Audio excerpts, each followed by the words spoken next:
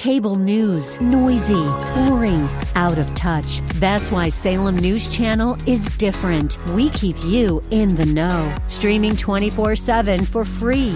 Home to the greatest collection of conservative voices like Dennis Prager, Jay Sekulow, Mike Gallagher, and more. Salem News Channel is unfiltered and unapologetic. Watch anytime, on any screen, at snc.tv and Local Now Channel 525.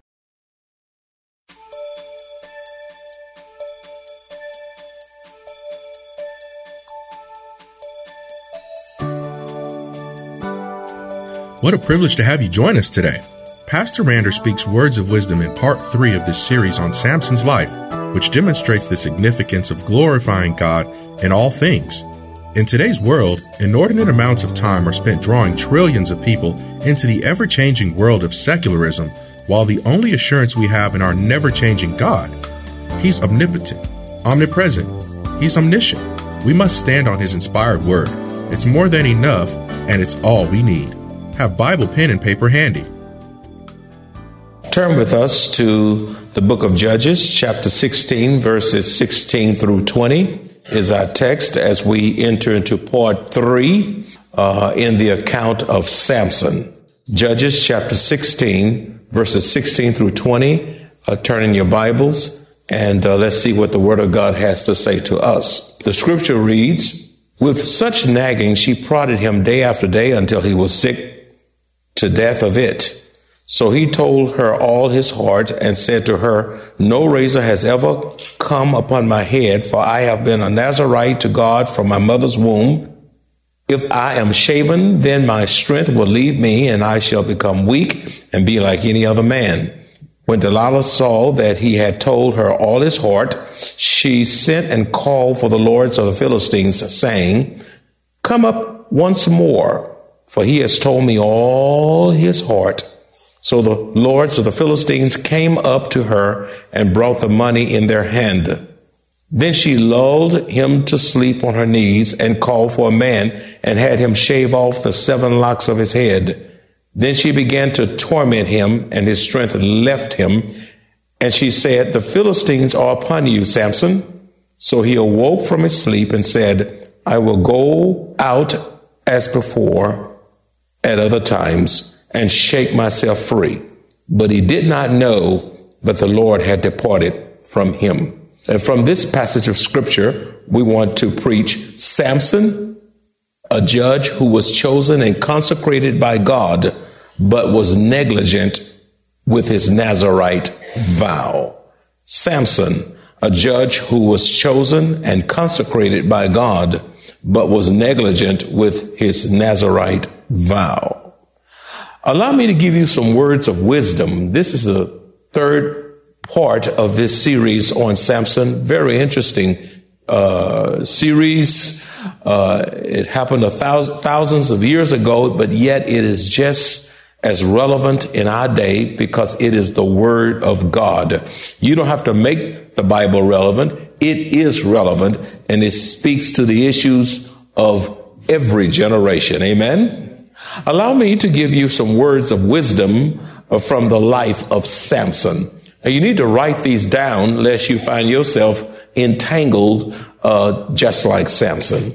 Words of wisdom from the life of Samson. Number 1, to live the successful Christian life, we must seek to please and glorify God and not seek our own personal gratification and self-pleasure.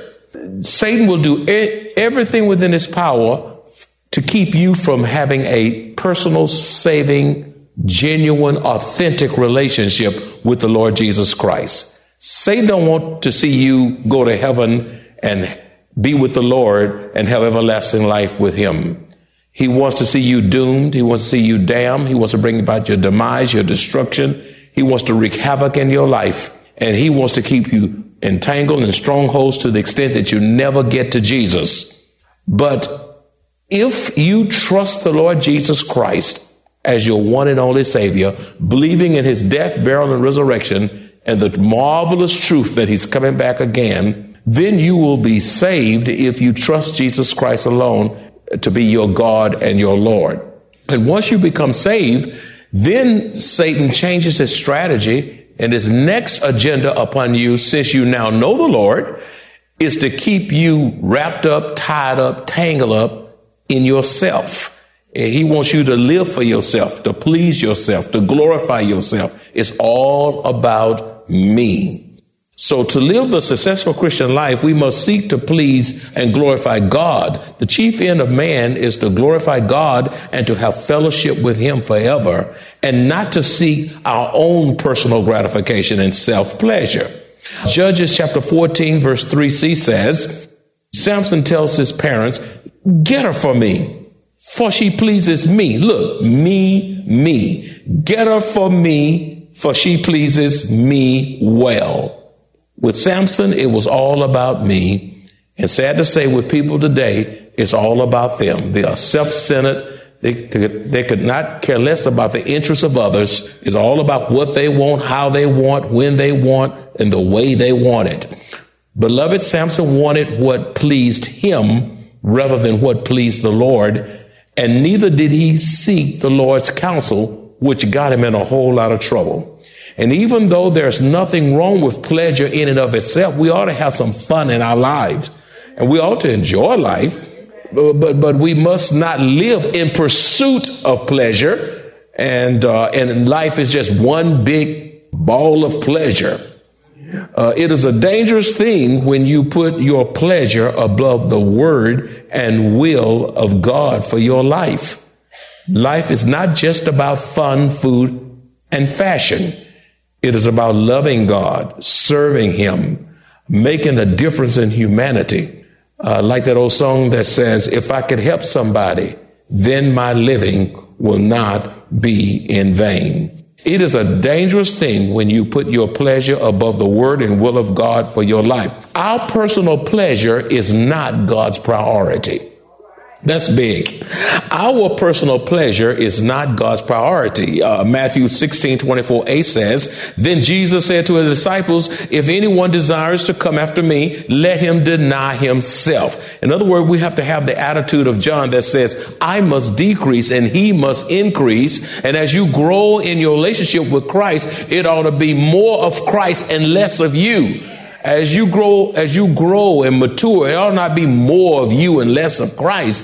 People ought to take note and observe and recognize that you have been with Jesus. Can that be said of you, my friend? Secondly, when you allow yourself to be ruled by your fleshly appetites instead of the Holy Spirit, then you will become a slave to those fleshly appetites, which results in addictions. When you allow your flesh and all that your body impulses wants to do, when you allow your fleshly appetites, the desires of the flesh, to take over your life instead of the Holy Spirit, then you will succumb to all kind of addictions. You will have setbacks and personal failures. And because your flesh is out of control, in other words, it's nothing wrong with eating sweets, but if you live for sweets and one day is chocolate cake, next day is banana pudding, next day is cookies, next day is then it's soda, it's Coke, it's Pepsi, it's Sprite, and all of this stuff. Nothing wrong with that stuff, but if you just overindulge, you know what? That stuff can kill you if you don't get it under control. Some of you got diabetes and eat more sweets than who knows what. You can eat yourself to death because your flesh, whatever you desire. Oh, I'm craving potato pie. I'm craving coconut cake. I'm craving German chocolate cake. Ask the Lord to hold you. And you know what? Discipline yourself to tell your body, I know you want it, but you're not getting it today. So that you, with the help of the Spirit, will be in control. If not, you're going to find yourself in sickness, disease, and even death because your fleshly appetites are way out of control. If you fail to confront and conquer your own fleshly desires, if you fail to conquer your temptations, your sins, your weaknesses, you cannot reach your God-given potential for Christ. Samson yielded to temptation and was promiscuous because he lusted after and went into a harlot, a prostitute, who was another foreign woman. In Judges chapter 16, verse 1, it says, now Samson went to Gaza and saw a harlot there and went into her. In other words, here's the big time judge of Israel, a leader of Israel, succumbing to the enticement of a prostitute. Samson was a judge and leader of Israel, yet he lived a promiscuous life rather than being an example before the people of Israel. And even though it is so normal today, the Bible still holds true that premarital sex and adultery and pornography and all these things are sin in which you will bring on the chastening hand of God. My friend, you are on dangerous ground when you can sin in the face of God so comfortably. Samson broke the vow that existed between him and God. He thought he knew better than our omniscient God, who gave him clearer directives that would have blessed his life. He chose to ignore God's instructions and paid the price for the ungodly decisions he made. We suffer the same fate when we walk by sight rather than by faith, and the consequences can be devastating. We must lean and depend on God's will for our lives and watch and listen for his wisdom, grace, mercy, and love. God is on our side. Listen as Pastor Mander continues. Rebellion is to know what God's word says, to know what this book says, and defiantly violate it with no sense of conviction. You know what the word of God says. You know what it says in this book, but then you comfortably violate it with no sense of conviction, with no sense of grief or remorse or repentance. Rebellion against God will always take us down. Did you get what I said? Rebellion against God will always take us what? Down. Samson went where he did not belong, and some of you are headed downward because you're in places, some strange places that you frequent that you do not belong. Number 3, refuse to go where you don't belong. Samson got comfortable sleeping in another woman's lap. And some of you not only sleeping in another person's lap, perhaps you're sleeping in somebody else's house that's not yours, and you're not married. You know, you're shacking up. You're your significant other, and you're in a sinful relationship. Why don't you say amen? Amen. Refuse to go where you don't belong. A lot of people got killed being in places they don't belong. Some folk up at 2 o'clock, 3 o'clock in the morning, roaming around and end up all messed up and shot up when you should have been, that time of morning, you ought to have been in the bed. What you doing roaming around 4 o'clock in the morning? Shenanigans. Stop going where you don't belong. Samson got comfortable sleeping in another woman's lap. Judges chapter 16 verse 19 says, then she lulled him to sleep on her knees. My friend, so many have fallen into sin by living a licentious lifestyle. If you don't belong where you are, then why are you there? If you are a Christian, the Holy Spirit will make you so uncomfortable to the point that you feel uneasy, you feel guilty, and your conscience won't allow you to enjoy yourself. If you aren't uncomfortable in your sins, you need to ask yourself why. If you can lie with ease, cuss with ease, beat up somebody with ease, if you can be low down with ease, and it doesn't even bother you, you need to ask yourself why. You can gossip with ease, backstab with ease, be stupid with ease. You need to ask yourself why. Number 4, be very discerning who you reveal your weaknesses and your secrets to, and how much you tell them, because that person could use them as a stick to clobber you with.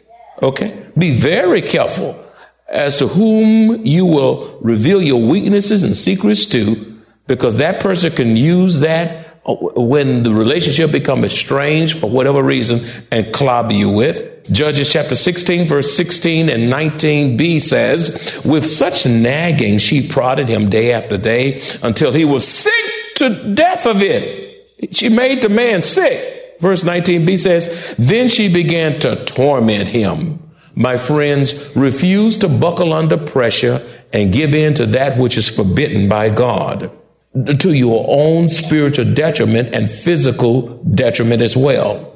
Some of you are being pressured even as I preach. You're going through times of pressuring. Some people, someone is pressuring you perhaps to have sex and you're not married to that person. Someone is perhaps pressuring you to lie, to cheat, to steal, to seek to please those who are self-centered, manipulative, and controlling.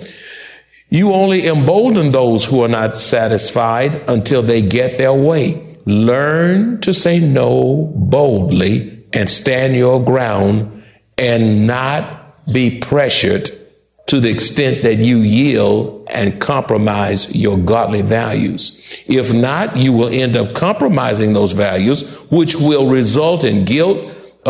You start compromising the scripture, you'll end up in depression and discouragement, or you'll end up in spiritual regression. You'll start moving backwards instead of forwards in Christ, and so much more. In other words, Delilah had become abusive to Samson.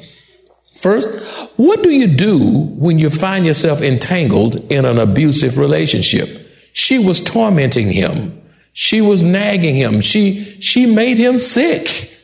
And so what do you do when you're in an abusive relationship? First of all, be mindful that there are different kinds of abuse, such as physical abuse. Well, one spouse is hitting the other, hurting the other physically. Sexual abuse, where there's incest and all kinds of things going on. There's verbal abuse, where the spouse or the children or whomever, in-laws or whatever, they're talking you down. They'll put down statements, sarcasm. Everything is critical. Everything is wrong. And when you get out of their presence, you feel all beat up and demoralized. My friend, that's another kind of abuse. There's emotional abuse, where you just about to lose your sanity. There's financial abuse, where someone controls the money to the degree that that person cannot get or spend anything without permission or feeling guilty.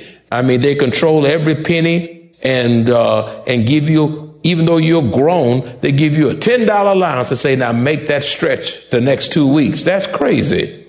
And by the way, husbands, your wife is not your mother. Okay? And wives, your husband is not your daddy.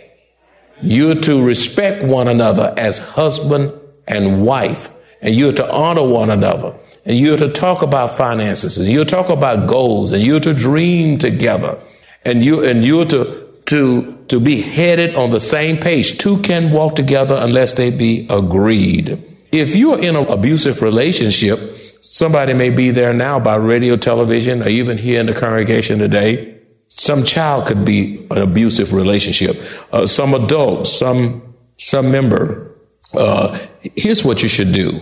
A, if you're in a life-threatening situation, then you must immediately separate yourself. If necessary, get a restraining order to protect yourself. That's just so helpful if you're in an abusive relationship. Judges chapter 16, verse 16 and 19b, which says, with such nagging, she prodded him day after day after day after day after day until he was sick to death of it. Now, he was not supposed to be where he was, and these are the consequences. But sometimes you can be at home, or you can be on a job, or you can be in a class, and you can experience abuse. Then she began to torment Samson. B, if the situation is not life-threatening, then lovingly confront the abuser. Also, both of you must seek help immediately without procrastinating with someone whom you trust, who is confidential and has your best interest at heart. If the abuser refuses to change, then ask the abuser to leave, or you will leave. You do not have to subject yourself to unwarranted hurt. You do not have to subject yourself to unwarranted pain. You do not have to subject yourself to unwarranted threats. You do this again, and I'm going to pluck your eyes out.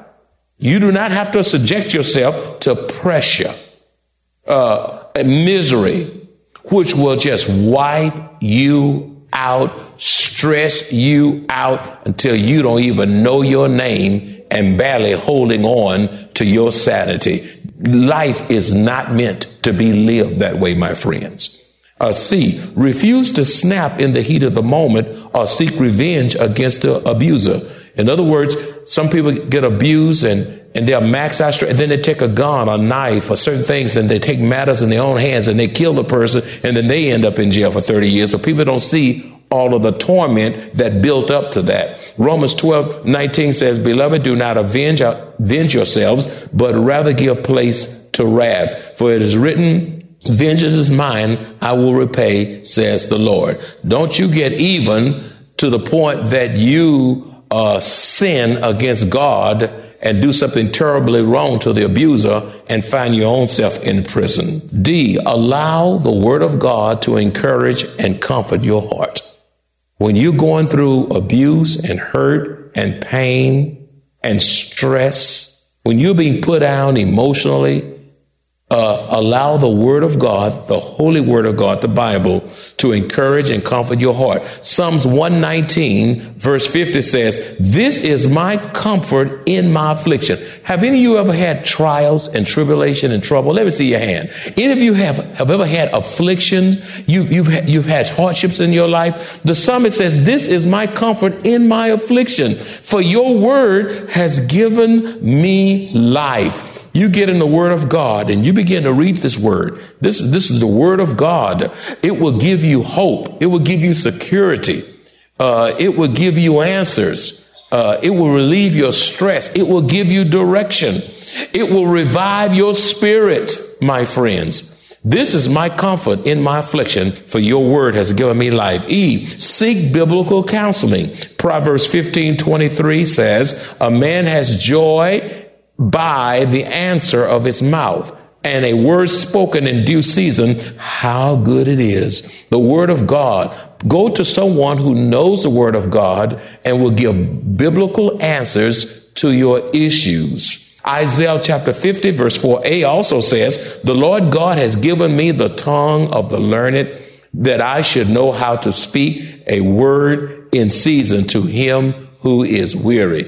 You know why you need to know the word? You need to know the word for yourself, and then you need to know the word for the sake of others, because your children and your grandchildren can become weary. Your spouse can become weary. When my wife hurt, I hurt. When I hurt, she hurts. Or your coworker can become weary. Your relatives can become weary. And so a timely word is so valuable to those who are weary and at a crossroad and does not know what to do. F, cry out to God for wisdom and direction when you're in the midst of abuse. Cry out for wisdom and direction. Proverbs 3:5-6 says, "Trust in the Lord with all your heart. Lean not to your own understanding. In all your ways, acknowledge Christ." Cry out to him, "Lord, I'm in a situation that I need help, and I don't know what I'm doing, and I don't even know how to get out of this, but I know you know all things. This may be bigger than me, but it's not bigger than you. Show me what to do in the name of Jesus." You begin to cry out. In all your ways, acknowledge him, and he will direct your path. James 1:5 also says, "If any of you lack wisdom, let him ask of God, who gives to all liberally without reproach, and it will be given to him." In other words, God will give you wisdom in that abusive situation. In that situation where there's hurt and pain and dishonor and disrespect, God will show you how to manage that, how to even remove yourself if it warrants that. God will show you what to do, what not to do. And when you're going through these times, never operate on your emotions. You cannot trust your emotions, but you can trust the word of the living God. G, be bold and refuse to be paralyzed by fear.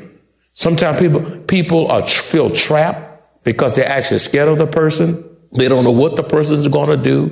They don't know what's next. So they just get paralyzed and they just procrastinate and don't do anything. There has to be a sense of tenacity and courageousness about you. Be bold and refuse to be paralyzed by fear, trusting God to see you through the process of getting free of the abuse. 2 Corinthians chapter 3 verse 17b says, "Where the Spirit of the Lord is, there is liberty." You know what liberty means? Liberty means freedom. And some of you are bound. You're bound. You're bound by a certain person.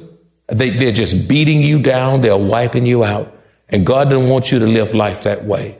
There are some children that are bound and under pressure by parents. There are parents who are being mistreated by their children. As they get older, the kids just rule their lives and dominate their lives and take every dime they have and take the cars. They get older and can't even remember and just abuse that relationship. That really happened. Take everything and then waste their living. My friend, God has called you to freedom. Life is too short for you to be in bondage. Life is too short for you to be stressed out.